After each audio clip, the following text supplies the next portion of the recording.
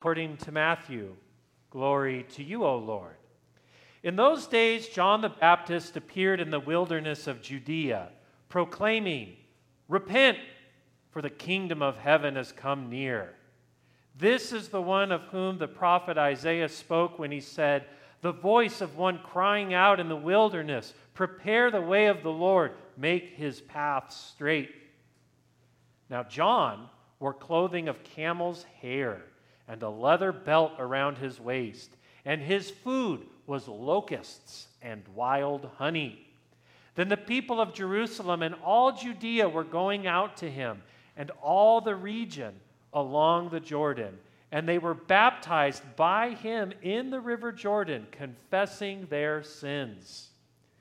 But when he saw many Pharisees and Sadducees coming for baptism, he said to them, "You brood of vipers, who warned you to flee from the wrath to come?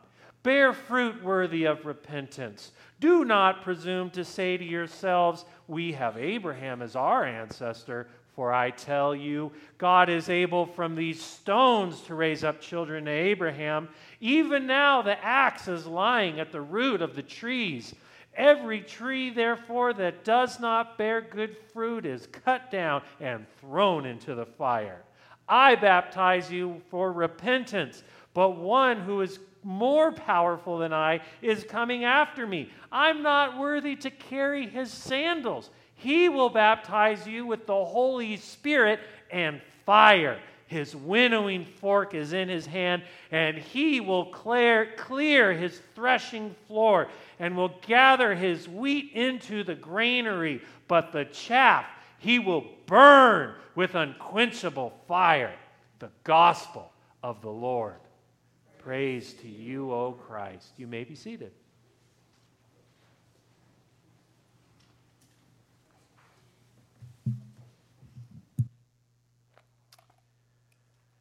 Good morning. Buenos días. Let us pray. Santo Dios, gracias por la llamada a ser buen líderes. Ayúdanos a ser como Juan el Bautista y otros buenos líderes.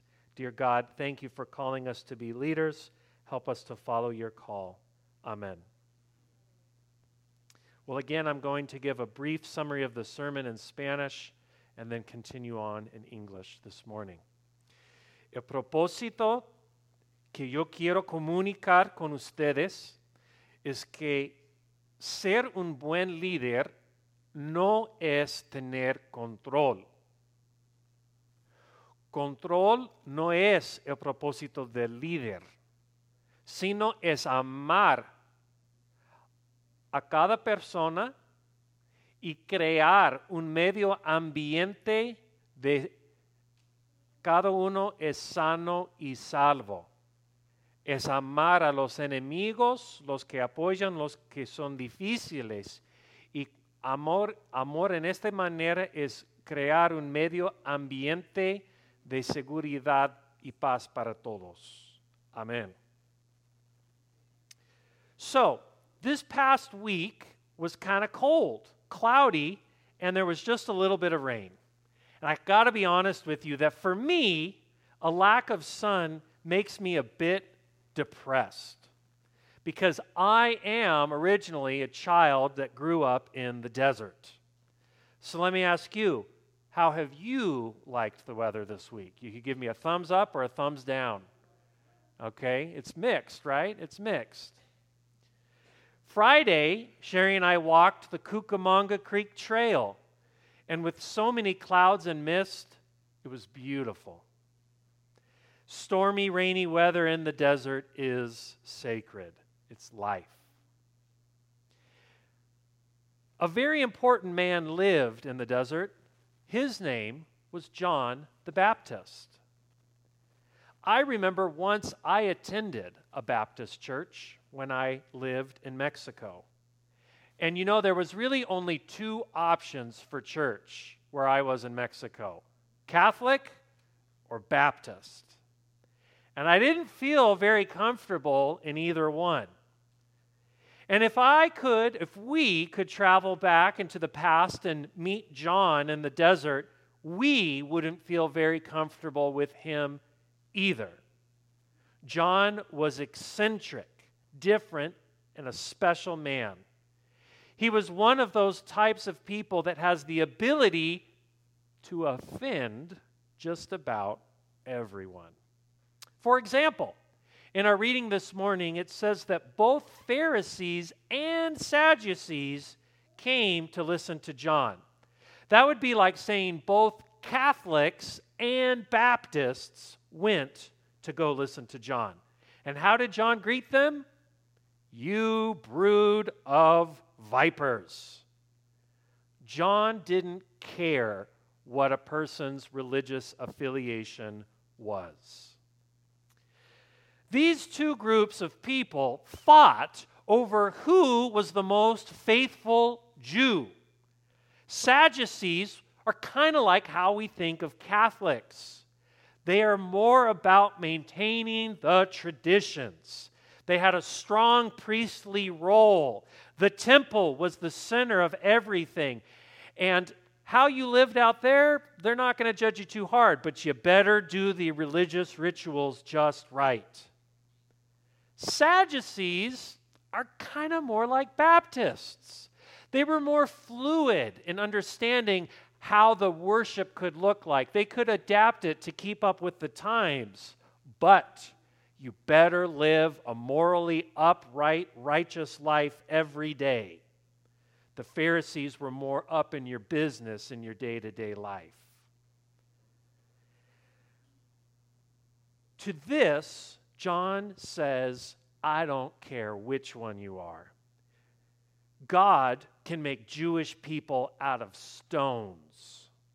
If John were alive today, he'd say, I don't care if you're Catholic or Baptist. God can make Christians out of stones. What matters is the fruit that you produce.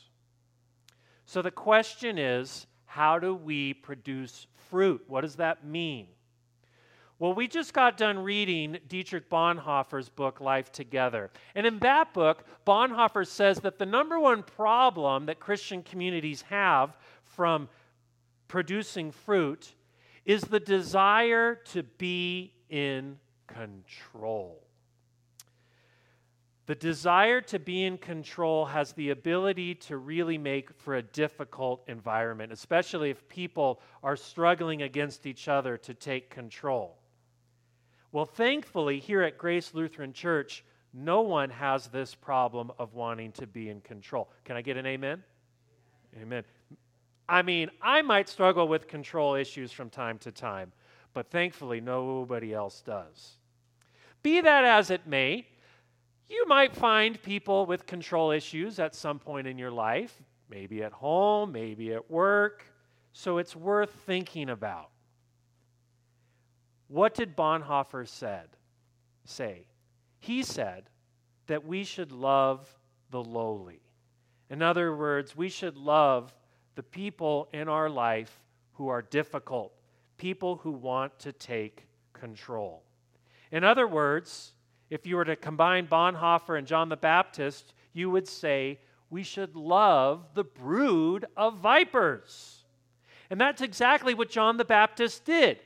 He challenged them to be better. He didn't say, you don't get to be a part of this. He said, brood of vipers, come on in. Get in the water. Be baptized. Repent. Bear fruits worthy of repentance. And he included everyone that wanted to give it a try. So when we talk about loving ourselves and others, we're talking about challenging each other to be better through love. So let me give you a real life example. You know, the Menke family, we have a dog. We love our dog. His name is Albie. The truth is, Sheri and I have a bit more experience raising humans than we do dogs. So Albie is very cute, very sweet-natured, but in terms of its training, you know, it's a work in progress. I mentioned this a couple months ago at our Blessing of the Animals. I talked about how much Albie pulls on the walk. So finally, we listened to advice and we bought a prong collar for Albie the dog. And it works very well on the walks. But, as I said, we're still learning. We didn't know you're not supposed to leave the prong collar on them night and day. So when we found that out, we took off his prong collar, but we didn't have the old collar, the webbing one, the soft one. And so several things happened at the same time. Albie wasn't wearing a collar. Thanksgiving came around. My parents came to visit, and the weather got really cold. So all of this meant that a few days went by where Albie didn't get a walk, and Albie wasn't wearing a collar. And you know, day by day, he kind of transformed from a sweet little puppy to more of a coyote. He was acting a little bit more aggressive until things finally came to a head when Sheri was taking some meat out of the refrigerator, and Albie came up and grabbed it, and he took off running. And Sheri said he even looked at her saying, "I know what I'm doing, and I'm going to do it anyway." Sheri said, "Wes, you've got to do something about this dog." And I was thinking to myself, I do, otherwise I'm going to be in the doghouse.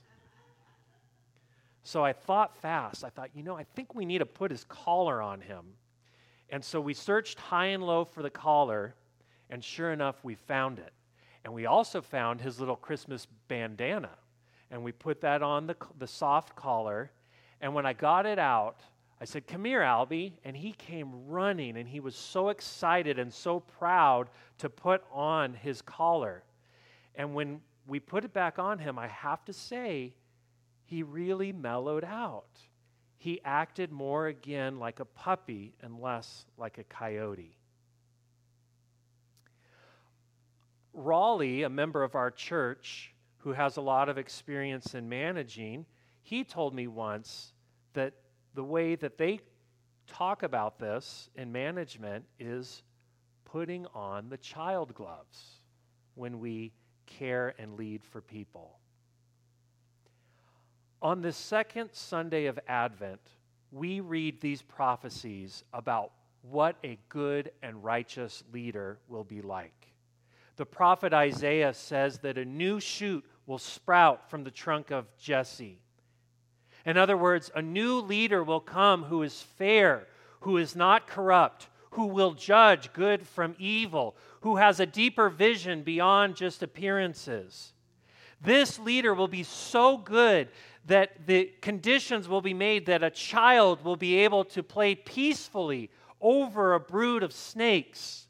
In other words, it's not about, it's a metaphor. It's a metaphor for the fact that in our world, some people are more aggressive than others.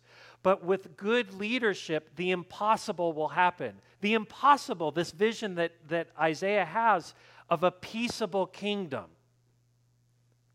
What Bonhoeffer called the lowly people. And the leader that Isaiah spoke of will love in such a way as to create conditions so that all people will be safe and to be able to live together. This promised leader, of course, is Jesus. But could it also be us?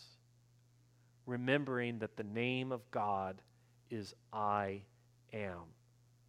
We, Jesus followers, could be the good and righteous leader. This is what Paul said in Romans. His point was simple. Jesus is not only the anticipated leader of the Jewish people, he is a leader and example for the whole world. We could be the new branch that springs from the trunk of Jesse. Amen. Please stand as you are able as we sing our hymn of the day, "Lo, how a rose ere blooming."